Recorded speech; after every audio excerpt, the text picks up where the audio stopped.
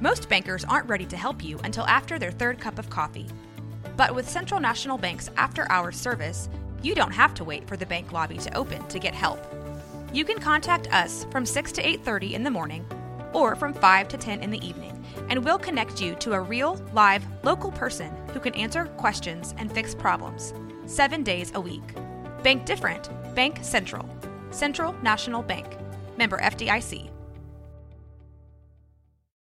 When you need mealtime inspiration, it's worth shopping Kroger, where you'll find over 30,000 mouth-watering choices that excite your inner foodie. And no matter what tasty choice you make, you'll enjoy our everyday low prices, plus extra ways to save, like digital coupons worth over $600 each week. You can also save up to $1 off per gallon at the pump with fuel points. More savings and more inspiring flavors make shopping Kroger worth it every time. Kroger, fresh for everyone. Fuel restrictions apply.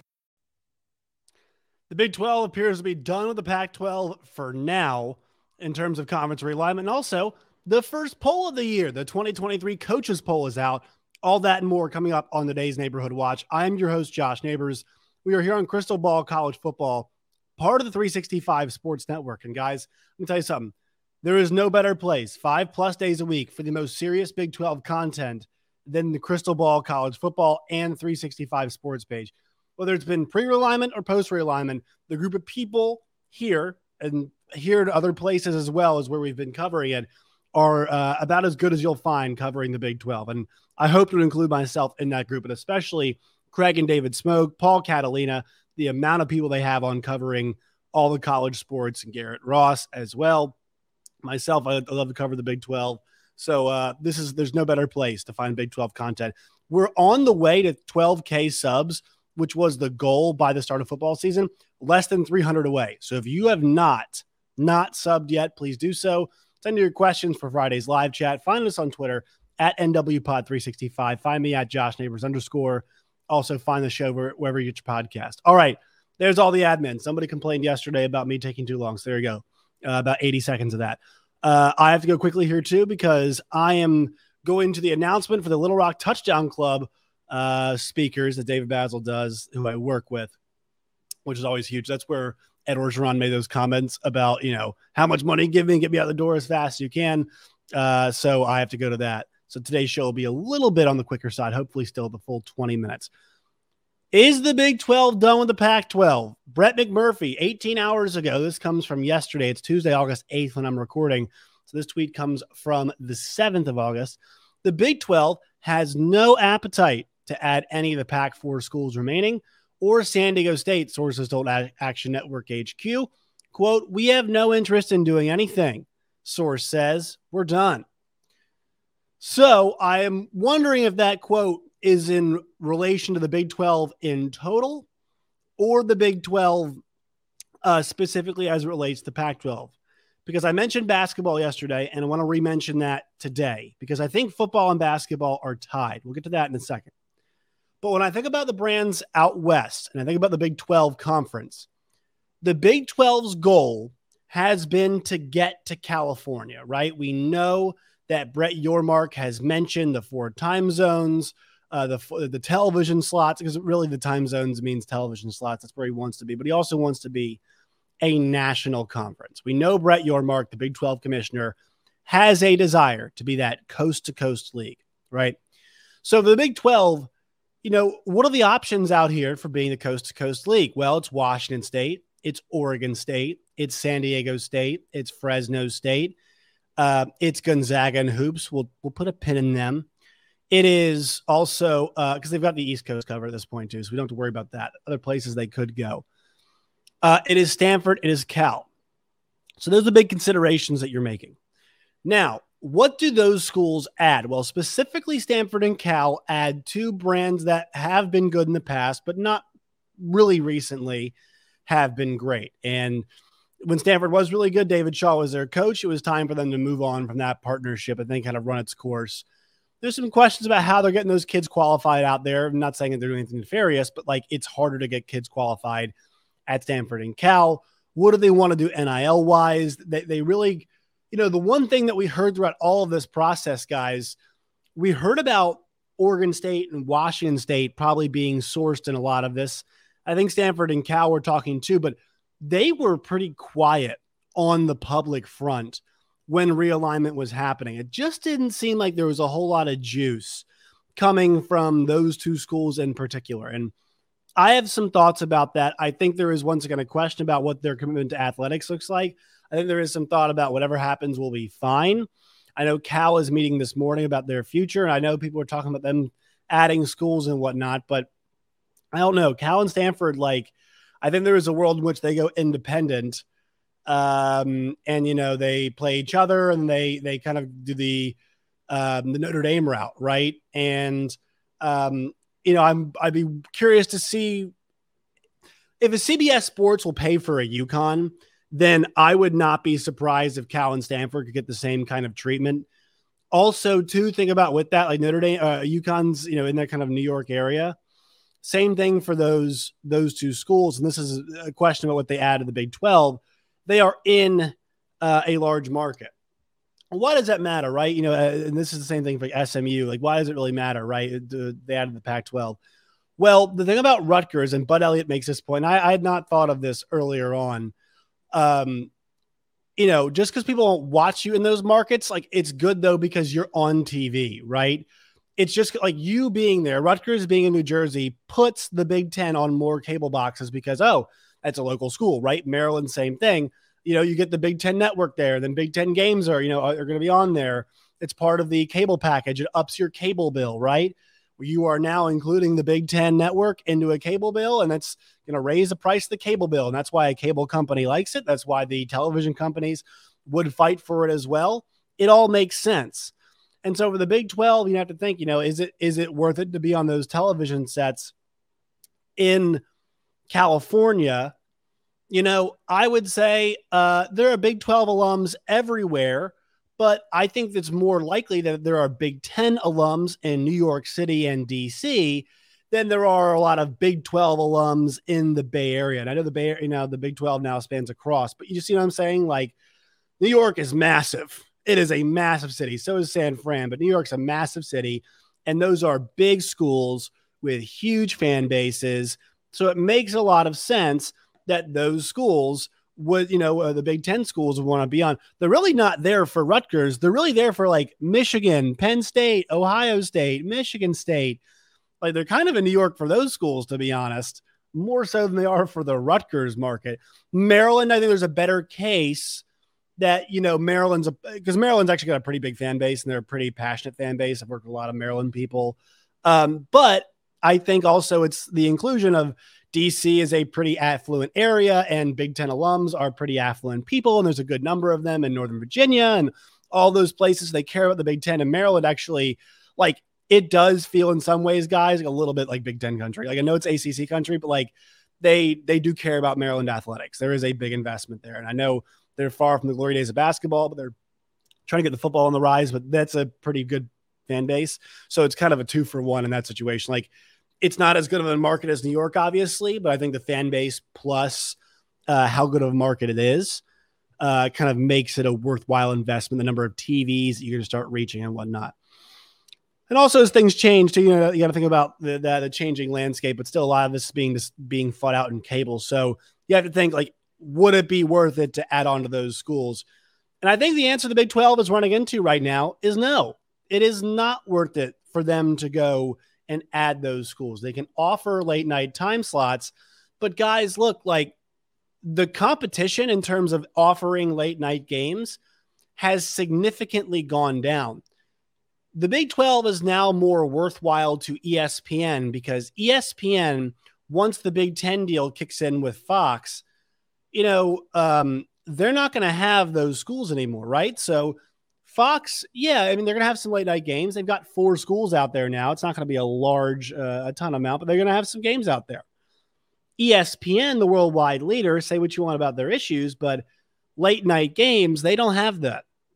And I know there's a lot of stuff about direct to consumer, and we'll see where that goes, but ESPN's late night games right now, I mean, what college football property west of the Rockies, does ESPN have? I have to look. I'm not sure if they're involved in the Mountain West. See, folks in the comment section can correct me on this, but when it comes to Power 5 football, ESPN's not in the West Coast business or later time slot business right now. And that's what the Big 12 gives them past the primetime game. We're talking about 10, 11. Those Pac-12 after dark games that are just on actually do a decent number because fiends like us want to watch the sport all day long. The Big 12 does satisfy some of that right now because they've got BYU, they've got Utah, they've got Colorado, they've got Arizona, they got Arizona State. It's honestly still weird to say all that. Still feels weird to me to say all of those schools the Big 12 has now hooked in and added into their footprint. But all of those schools can pull off a 9 o'clock, 9 o'clock Eastern kickoff time or a 10 o'clock Eastern kickoff time, right? A lot of them be 8 p.m. for them. So you're okay with that. You're cool with that. You are playing in the late night zone and you can supply that to a company like ESPN. Would it be great to get all the way to the coast? Yeah, sure. But look, you're kind of supplying what you need to. And I think, once again, the television companies are driving a lot of this. So I think you feel pretty confident in your situation, in your status, when it's those late night games. And also that competition on the West Coast, it's kind of gone now. We'll see what happens. Maybe ESPN adds Stanford as its own standalone thing out there. And I actually think, ESPN at that point, if you add Stanford, there is some incentive maybe to be like, hey, Big 12, will some of your schools play Stanford out of conference, kind of in the way that Notre Dame does, right? Hey, this might be nice if we get keep everything in the ESPN family here. Cal, the same type of deal. They don't have to be part of the league. Also, I think if we're talking about like idea wise, politically, kind of just vision wise, Stanford and Cal do not fit. Oregon State and Washington State do fit. I do think Oregon State and Washington State deserve some consideration, but man, it's just not big enough markets, and they really don't contribute enough. They're not getting a lot more visibility. I don't know if they build the depth for sure of the league. They're two strong schools. Oregon State held top 25 team this year in the preseason coaches poll, and I think they will be in the AP top 25, and they deserve to be a top 25 school considering what they bring back, what they bring in, who their coach is, all of those things. I think they deserve that. But what do they offer you? And it does not feel like it is a whole lot. And so that's what gets me to something I broke down yesterday. I want to rehash it here once again today. The idea that the Big 12, if they want to go in any direction, they should be looking in the football or basketball direction rather. Because I do think that if the conferences take over the college football playoff, which once again, folks, we always forget this, the CFP is separate from the NCAA. If the conferences inevitably take over the CFP and run it themselves, I think there's a good chance they try to do the same with basketball, because basketball, while it's really well run by the NCAA, the conferences can keep more of the money, I believe. They have more autonomy with it if they take that in-house. And there might be some differentiation in the Big East, right? There are schools in the Big East that make a lot of sense for basketball, or, like Gonzaga out West. Obviously, in the Big East, Xavier, Marquette, St. John's, DePaul, UConn, Georgetown. I mean, these are, traditional strong brand, Providence, right? These are traditional strong brands. Even Butler in there too. I'm just going through the entire conference at this point, but you all get the point. Like, these are traditionally strong brands that, for and basketball's sake, that like you can't imagine. I mean, they're not going to exclude Marquette and Georgetown and UConn from those places. So, there might be some differentiation in conferences when it comes to football and basketball. But that being said, like, I think the Big 12's best route to remaining, relevant in all of this, and we're talking about taking all the revenues generating sports and putting those things in-house. If we're really discussing that as kind of the plan here, then doesn't it make sense for the Big 12 to solidify yourself almost so strongly as a basketball conference? Now, once again, this is something that the Cover 3 brought up, and I don't know if that's the case, because football runs the entire show. So it might be a hopeful attitude to have, but I do not think it's impossible. I do think that basketball does protect them a little bit, because you see what a money-making enterprise the NCAA tournament is. And if you're the conferences, you're like, why don't we just take this in ourselves? Why don't we run this event ourselves? And why don't we reap all the benefits ourselves? Also, if we go to 96, more of our schools will get in. We'll take more of the money from that, and we'll be in a really good spot. So I think the basketball related expansion is kind of the idea, and none of those Pac-12 schools fit the bill for that. It's Gonzaga, it's UConn. It's if you want to go in other directions too, you could, but that's really where you go with that. So I think basketball being the driver is, in some ways for the next decision is making basketball only members out of UConn and Gonzaga. I'm not sure the business dynamics of it all, but if we're fearful of a world in which football, if we're fearful of a world in which football and basketball go to the same, run by the same entity, the conferences, whatever they want to call it, Major League College Sports, whatever you all think it's going to be called, maybe having great basketball could help. Or maybe we're just headed for more realignment when all the TV contracts run up. And if TCU keeps doing really well, then TCU gets added in because they're in Dallas, Fort Worth, or, whatever you all think, like more schools get left behind because that's always a possibility. Maybe that's where we're heading. We're all just doomed. And it's a terrible way to think about it. And I'm not excited about that. And I really hope that's not how this thing goes, but it's definitely a possibility at this point in time. It's definitely something that we have to entertain at this point in time. All right. So let's get to the coaches poll, which came out yesterday. We'll check out where the Big 12 teams are sitting in the 2023 college football coaches poll that was released. Once again, this means nothing, but it's a coaches poll. So let's have some fun. Georgia, Michigan, Alabama, Ohio State, LSU, 1 through 5, USC, Penn State, FSU, Clemson, Tennessee, 6 through 10, Washington, Texas, Notre Dame, Utah, and Oregon is your 11 through 15. So Texas is the first Big 12 school that shows up at number 12. TCU, K-State, Oregon State, Oklahoma, North Carolina. TCU, K-State, Oklahoma, Oklahoma, there's 16, 17, and 19. And then Wisconsin, Ole Miss, Tulane, Texas Tech, Texas A&M. Tech comes in at number 24. Also receiving votes, the next Big 12 school we find, let's see, Iowa, South Carolina, Florida, UTSA, Pitt, UCLA, Kentucky, Baylor gets 28 votes. So I'm kind of on a nice rebound year for Baylor. Oklahoma State gets 12 votes as well. Houston with 3, BYU with 2, and Kansas with 1. Did not see Central Florida in here. It's funny because a lot of folks think that of the expansion teams, Central Florida is the one. But once again, this is done by the coaches who kind of pawn this thing off normally to their assistants. But look, it's funny because, schools go through resets and Big 12 schools get bumped from the top 15, like Kansas State and TCU. I'd put them right up there with Notre Dame and Utah and Texas and Washington, in terms of like accomplishments, what they return and what their chances of doing just as well this year. I'd put them more towards the top 10. I think they belong right there with the Utah. Then they do, that's just a few spots. I know, but like I would take them over Notre Dame. I would take them over, over Utah. We'll see with Oregon. But so I think it's interesting because the Big 12 schools, a lot of this goes down to like the talent acquisition, and the Big 12 schools kind of get, those schools kind of get pushed backwards in a bit of a way. So you see that there with those schools, but it's our first poll of the year, folks, which is very, very exciting.